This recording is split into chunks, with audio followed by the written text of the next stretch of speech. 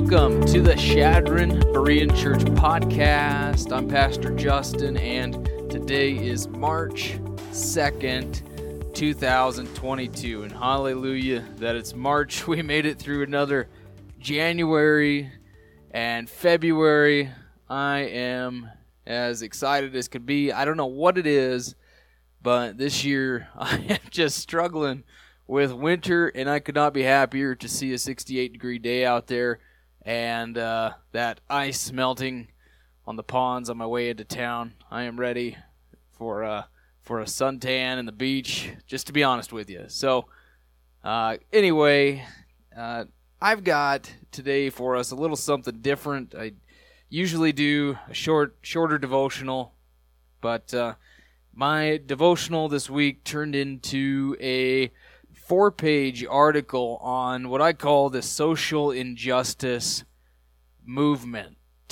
Okay, it's something we've been seeing a little more so than usual the past couple of years, especially the summer of 2020 with George Floyd and all of that. The reason why this comes up and why I've chosen to write on this is because we just need it.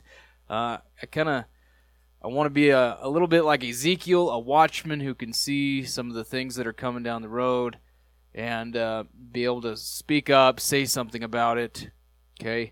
If people ignore it, that's fine. But I hope that as Christians, we can heed the warning signs of what's really going on behind this social injustice movement. I really do.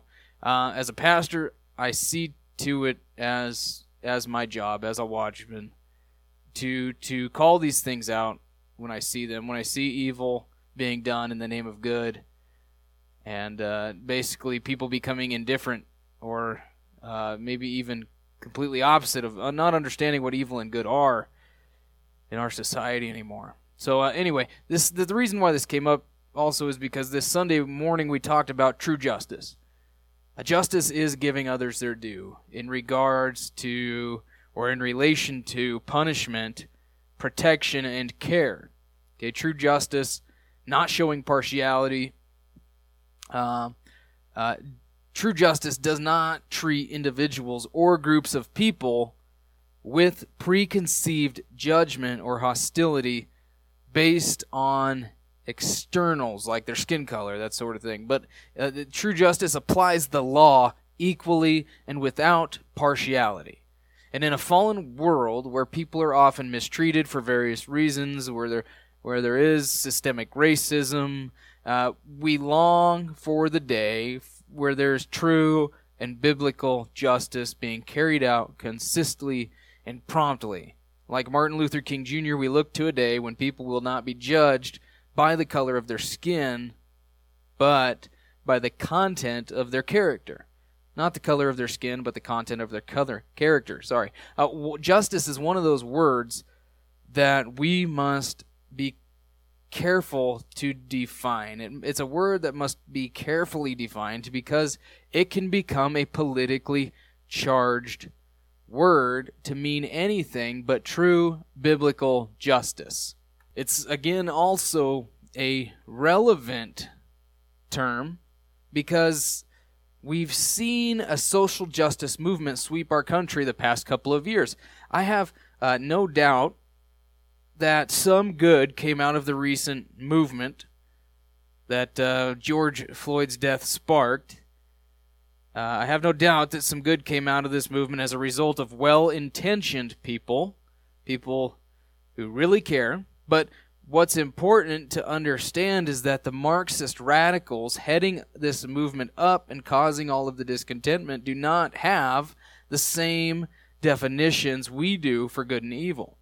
And this should be of great concern because when a group doesn't have the proper definitions of good and evil, not biblical definitions, it can end up punishing the righteous in its form of justice while protecting and providing for the unrighteous. Okay? Many radical influencers in our society are doing just that. For example, there is legislation being passed in our country, and believe it or not, even in our own state capital of Lincoln, Nebraska, that threatens to fine any resident up to $50,000 for counseling teens in biblical terms, saying things like there's only two genders and you should not get a sex reassignment surgery, things of that nature. And what's the name of this bill? It's called the Fairness Ordinance. The Fairness Ordinance. Does it sound fair to you? One group's views of unbiblical sexuality are applauded, while anyone with biblical views are being banned or punished into silence. They're being canceled. It's cancel culture. Okay, so much for freedom of speech and of religion. Anyone who would pervert justice like this are, in my opinion, and in the words of Acts 11:17, standing in the Lord's way. That's what they're doing. They're standing in the Lord's way, and by standing for social injustice in the name of social justice. It's completely backwards. Completely backwards. And this is a dangerous place to be when the Lord, who is perfectly just, will judge these people based on his standards of morality. I have no doubt that the original civil rights movement wanted equal rights for all men. But today's social justice movement has taken it so far that men are not equal anymore. They're not. We would never deny that systemic racism is a real problem that exists in various places today, institutions, something like that. We wouldn't deny that there isn't work to be done, but the reality is that minorities have long been stigmatized as inherently oppressed victims and given special privileges that others don't have through social programs. So let me give you an example. Two high school kids, one white and one a minority. Let's say there's one that's white, one minority, and they both grow up in the same neighborhoods. They have similar conditions. They bring in the same amount of money. They apply to the same university. But the minority is lazy and irresponsible. They're a lazy and irresponsible student, but when they apply to the university, they get accepted. While the white student who has worked very hard to pay for college and get good grades doesn't get accepted. Why? Simply because of his ethnicity, the color of his skin. And this kind of stuff happens all the time. If you're a minority, you get a cut in front of the line. They have to accept a certain amount of colored people into the university or on the fire department or whatever it is. This is not just, is it? Is this really fair? Rather than treating people according to their character, we've started treating people according to the color of their skin, and thus we are showing partiality. The trouble is that the special privileges, too, actually only bring slavery and enablement to an irresponsible lifestyle much of the time. This is a tragedy. Socialist programs, they tend to create more problems than they solve, creating dependency while failing to remove the class distinctions, and instead they enhance them. And all you have to do is look at some of our reservations today. They do not remove problems, they create problems. And these systems, though, are allowed to go on and on and on because we've labeled colored people as inherently oppressed, while at the same time labeled white people, especially cisgender males, as inherently oppressive. We've stigmatized them with white guilt and white privilege, and that's why this thing goes on and on and on. Things that took place in a generation we have nothing to do with go on and on and on. Because people are scared of being called a bigot. They're scared of being called a racist. They have white guilt and white privilege heaped on top of them. But think about this. What could be more racist than judging an entire group of people like whites based on the color of their skin? What's more racist than that? Than judging an entire group of people based on the color of their skin? Isn't heaping shame and guilt and reparations on top of people for something they didn't do injustice? It's incredibly unjust. In the social justice movement, reparations, which is like demanding some form of payment for past wrongs, like slavery. All these are greed in disguise. They're greed and they're in disguise. They're an excuse to be irresponsible. In the day that we're living today, the victimizing and the shaming becomes a tool to use for power, and an excuse that keeps many from being responsible and productive citizens. What could solve this cycle of oppression and reparation? And we'll answer that shortly. But if you want more on this topic, well, I'd suggest, Lutzer suggests reading Shelby Steele's book, White Guilt, How Blacks and Whites Together Have Destroyed the Promise of the Civil Rights Era. But what this man-centered and radical social justice does is it makes government the God and the Savior that is somehow going to usher in a utopian existence where everyone has equal opportunity and equal outcome. And this is a Marxist idea that to give the state control to distribute to everyone equally. So, like, think about this. Your doctor's making the same amount of money as the janitors, okay, regardless of who they are, what, schooling involved, all that stuff. So that seems crazy, doesn't it? It does. However, we would do well to remember that God, in opposition to this whole Marxist idea where everyone has equal opportunity and outcome and we're all just a bunch of cookie-cutter people, remember, God loves equality, but not at the expense of diversity. Okay? He does not want a cookie-cutter world where everyone is equal in every way.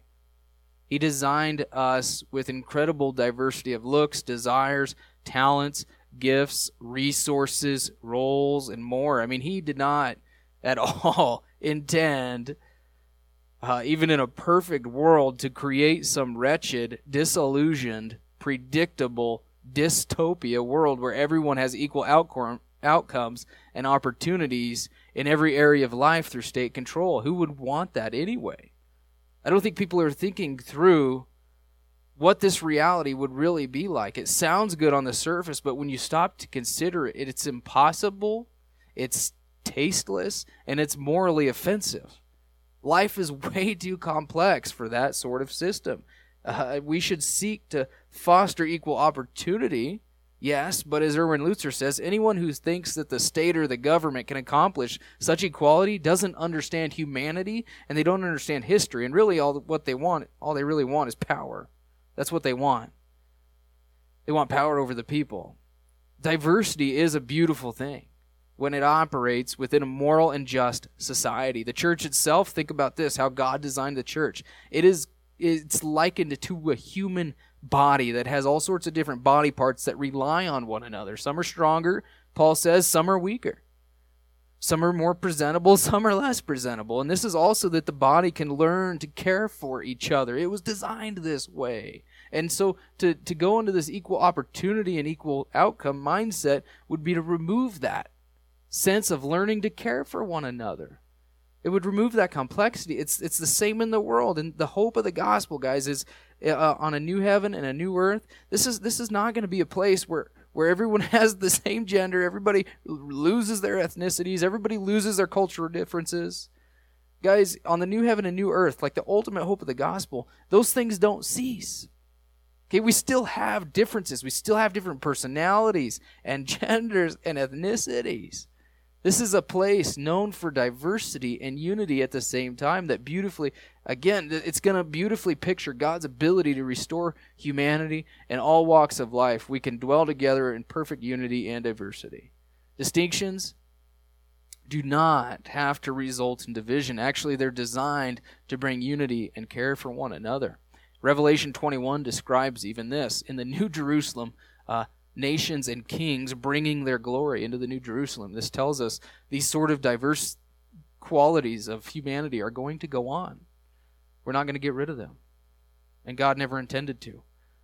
Contrary to true social justice, contrary to true justice, the social justice movement is actually teaching and reinforcing people to judge others based on the color of their skin rather than the content of their character. We need to understand So the legislation out there, like the Equality Act, and philosophies like the critical race theory, going by the shorter abbreviation CRT. These are antithetical to Christianity. Antithetical to Christianity. The Equality Act would force, think about this, it would force employers to hire people based on their external or preferred identity. Okay, and this is going to go through all walks of life. Okay, every institution is what they would love to see this happen. And even in churches, I have to hire in our church. If I'm going to hire a pastor, got to have a gay pastor, got to have a black person, got to have whatever. So I don't even look for qualifications. I'm looking first for a certain represented class of people. Right? So this is exactly what President Joe Biden did this last week when he nominated Ketanji Brown Jackson to the Supreme Court of the United States. He claimed that he chose her, this candidate, because she had the strongest credentials, record, character, and dedication to the rule of law. Guys, this is untrue. Because she apparently is a woke person that will go with her woke ideas over the law at times. And how will any of us, including Jackson herself, the nominee, ever know if this is true or not? How are we going to know if she is the one who is qualified to fill this position? She won't know and we won't know because he limited his search for a nominee to a specific race and a specific gender, specifically a black woman. And I loved what Jordan Peterson said. He said, he commented on whoever runs Joe Biden's Twitter account. This is what he said. You eliminated the vast majority of qualified candidates from consideration. And it's thereby virtually certain, technically, that you failed to pick the strongest candidate. See, this is where CRT leads people, to pick and choose people not because they're qualified, but because they represent a certain people group or identity. Put yourself in the shoes of an employer right now. And some of you guys are employers who are listening. You're an employer, okay, under the Inequality Act, as I would like to call it, Inequality Act, and you're looking to hire someone for your company that you love, that you blood, sweat, and tears that you've poured into this company. And it's a great blessing to people. If you're like the majority of people, and I don't care if in this example you're a Christian or not, you're just like the majority of people. You could care less what the color of their skin is. You're going to go out and you're going to hire someone based on their integrity, based on their character, based on their history, based on their desire to work for your company and their ability to do the job well. You want employees who do well, employees who are going to love your company so that you can bless them when it does well, right? You want your company to do well, and that depends on who you hire. Okay, it's not just for you, it's so that you can be generous. It's maybe so that you can improve your employees' lifestyle. It's so that you can improve your community through voluntary philanthropy. Okay? You want to do things for the world. You want to use your business for good. Okay, but CRT is a deceptive tool that's gonna keep you from that. Okay? It's designed. This sort of thing is designed to overthrow existing structures through never-ending cycles of oppression. And it's done through guilt and shame for power to bring about change. They use guilt and shame for power to bring about the change. And really what they're out to change is America's foundation. Judeo-Christian foundation. Values, family, morality, that sort of thing. The diehard progressives are out there that are crying for justice really do not want solutions. They just want to overthrow anything that is Judeo-Christian. They do. It's demonic. I have no doubt about it. Look at study Karl Marx's life. He was no doubt demonically influenced.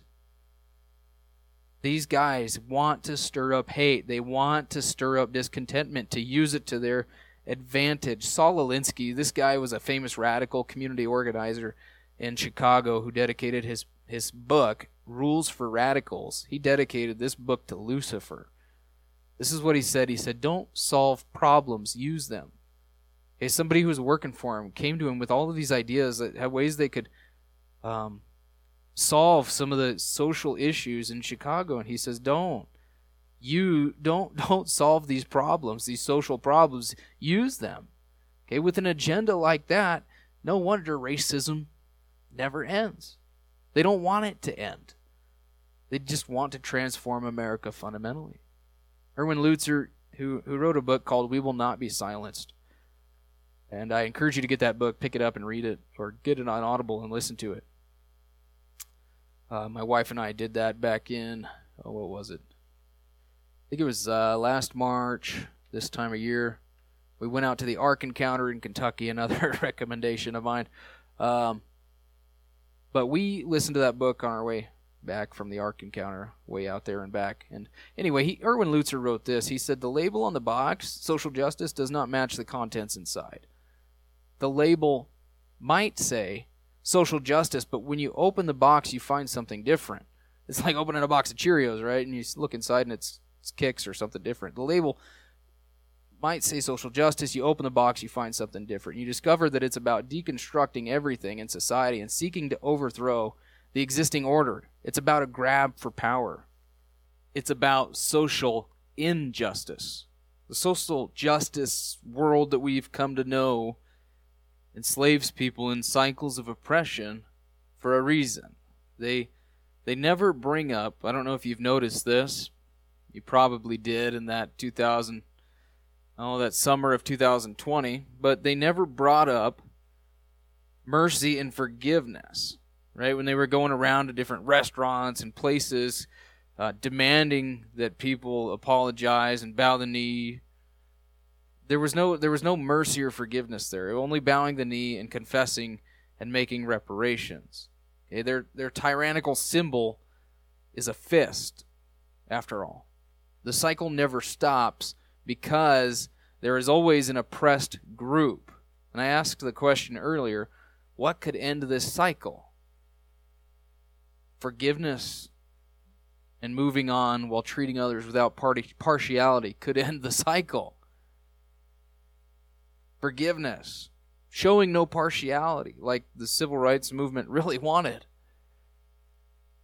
While imperfect and deceitful radicals, think about this, while imperfect and deceitful radicals demand justice and refuse to offer mercy and forgiveness, the perfect God of holiness, perfect justice, impartially offers to every human being forgiveness through his own sacrifice on the cross. He took the justice that we deserved upon himself and paid our endless reparations. Okay, only the self-sacrificial love, forgiveness, and mercy of the cross can satisfy God's perfect justice, allowing sinners to be reconciled to him. I think our society needs to learn from the cross if we really want the peaceful social conditions that we long for. Less fists and more forgiveness. Wow, the difference between a fist and a cross. As Christians, we should be more concerned about ideas and character rather than identity representation.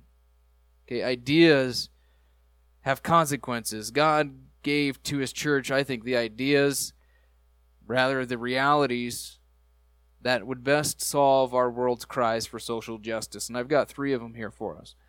The first one is that we need to remember every person is made in the image of God.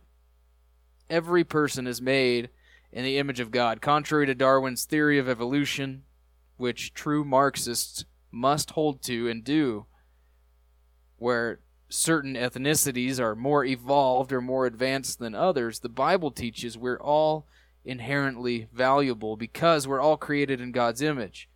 Not one race or ethnicity is more evolved than others, like Darwin taught. Darwin taught that black people were less evolved than the whites. On top of that, Genesis adds that we all have the same parents, Adam and Eve, regardless of our skin color. This is why I think ethnicism is a better term to use than racism. There's only one human race, but there's many ethnicities that have come from the same Adam and Eve. Hitler, think about this. Hitler used, what an idea evolution is. What a destructive idea. Hitler used evolution to convince an entire generation that Jews were nothing more than mere animals. And the consequences of this idea? Well, 6 million Jews lost their lives, and there were more on top of that. It's not considered murder that is punishable by law if they're not human, right?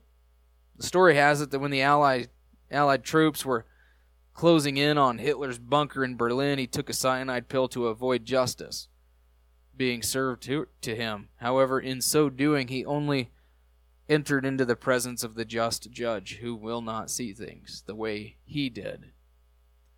Unlike Hitler, God does consider the murder of Jews as murder. The killing of Jews as murder, while he didn't, while it was legal in Germany. As long as we teach this kind of stuff, like evolution, I'm convinced we have no hope of successfully curbing systemic racism or suicide or abortion. Okay, this is such a confused generation that we live in that at the same time, while trying to uphold the dignity of man by saying that Black Lives Matter or even all lives matter, we would at the same time ingrain in the minds of our youth that they are a purposeless evolutionary accident, the result of random chance processes on natural matter only, that they're not even a spiritual being. What a great lie to feed every young person. No wonder they wind up so confused and suicidal. No wonder we have no respect for life. Guys, this has to change. This is something we have to fight for. Science itself will tell you that life is too complex to be an accident.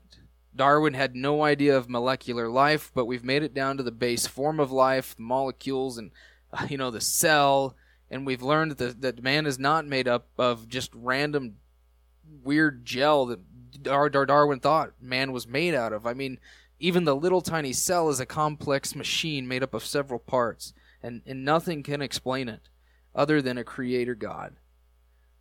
The truth is that all people of every age, gender, and ethnicity have inherent value, from the cradle to the wheelchair. They're all valuable. They all have worth because they're made in God's image. Before the flood, Noah's Day society was so corrupt and murderous that after the flood, God instituted capital punishment, okay, which is justifiable only on this fact that man is made in God's image. He said, whoever sheds man's blood, by man his blood shall be shed, for in the image of God he made man. That's the reason. That's the impetus for shedding man's blood. Who sheds another man's blood? It's because he killed somebody that was made in the image of God. Capital punishment will keep murderers, the rate of murder down, because the murderers, potential murderers, would see murderers being held accountable. They would see justice being served on a murderer, and so less people would murder. It's so simple. So simple. The main purpose of government, Romans 13 says, is to punish evil. To punish evil. And to condone what is good. It bears the authority, it bears the sword to do that, to punish evil and to condone good. That's the purpose of government. If that's all they did, that would be great. That would be fantastic. And if they had biblical definitions of good and evil, how blessed would we be if we had a government that just did that? That would be awesome. Well, force is necessary to carry out justice, though, sometimes. as in the case of the murderer. It's important to remind ourselves of what Paul said. Here's what Paul said. Ultimately, our struggle, it's not against flesh and blood. Remember, ideas have consequences, is what he's saying here. Our struggle's not against flesh and blood, but against the rulers and powers, against the world forces of darkness, against the spiritual forces of wickedness in heavenly places. You know what? These are spiritual. This is demonic stuff we're talking about here. These are our real enemies. These are the ones coming up with Marxism. These are the ones coming up with evolution and feeding it to our kids, even though it's bunk. It just doesn't make any sense at all. It's bogus. Paul says, the weapons of our warfare are not of the flesh, but we have divine power to destroy strongholds. He's talking about lies that are in our minds. We destroy these lies in our minds with the truth of God's word, like we're made in God's image, all of us. We destroy arguments and every lofty opinion raised up against the knowledge of God, and we take every thought captive to obey Christ. Guys, ideas have consequences, and that's our war. We let us war against harmful ideas with the truth of God's word. Secondly, every person is someone for whom Christ died. Every person is someone for whom Christ died. John 3:16, the Christian's anthem, says that God so loved the world, that he gave his only begotten Son, so that whoever believes in him will not perish but have everlasting life. He didn't just die for one group or another group. He died for the world. He offers forgiveness to all. If they will hear and believe, they'll have new and eternal life. Christ's sacrifice, this is why this is important. This is how it translated into our lives. Christ's sacrifice for the sins of the world compels us to care for people and show them the same undeserved treatment that we've been shown.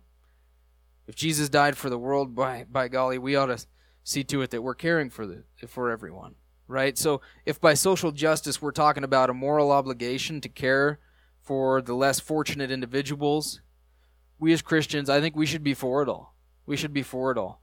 God commands us through our own volunteerism to care for the truly needy. Christians should put social programs to shame. Sometimes caring for the needy, though, this means giving them strong medicine. I think in tough love, if they're lazy and negligent, 2 Thessalonians talks about this, 2 Thessalonians 3:6-12. However, when people are truly disadvantaged, we should be anxious to help. I've got that in bold letters in the article I wrote. We should be anxious to help, because Christ gave himself to redeem for himself a people who are zealous for good deeds, that are good and profitable for their fellow man. There's several references to good deeds in Titus. This is what he created us for, or redeemed us for, so that we'd be a people who is zealous to help out their fellow man. And to my Shadron Berean church family, this is again part of the way that we bear fruit. Countless times God emphasizes throughout his word how we should take special note to care for impoverished people, the widows, orphans, foreigners, that sort of thing. Those sort of people. The second greatest commandment, after all, is love your neighbor as yourself. The third reason I've got, third idea, is to remember this: every person needs a new heart. Every person needs a new heart. What man needs most is a new heart that is born again by the Holy Spirit. Guys, ultimately, we don't have a skin problem. We have a sin problem. We have a sin problem. Ethnicism is the result of pride in the sinful human heart, and nothing has the power to uproot that pride like the gospel, which says you cannot be good enough. You have to have Christ's righteousness. The gospel roots out the pride in us, the religious heart, the proud heart, the heart that longs for power. It makes us into servants, basically. This means that we need to share the gospel with folks who don't know Christ. Those who know infinite and undeserved mercy and grace and love and forgiveness are more likely to extend that to others. So, just to recap, every person is made in the image of God. Every person is someone for whom Christ died, and every person needs a new heart. Guys, if you want more information on this and what's going on in our culture with the social injustice movement, please pick up that book by Erwin Lutzer, called We Will Not Be Silenced. Again, it's a great resource, and help you give you some perspective into what's going on these days. And until Christ returns to execute perfect justice, may God give us wisdom and grace to stand for true justice in this unjust world.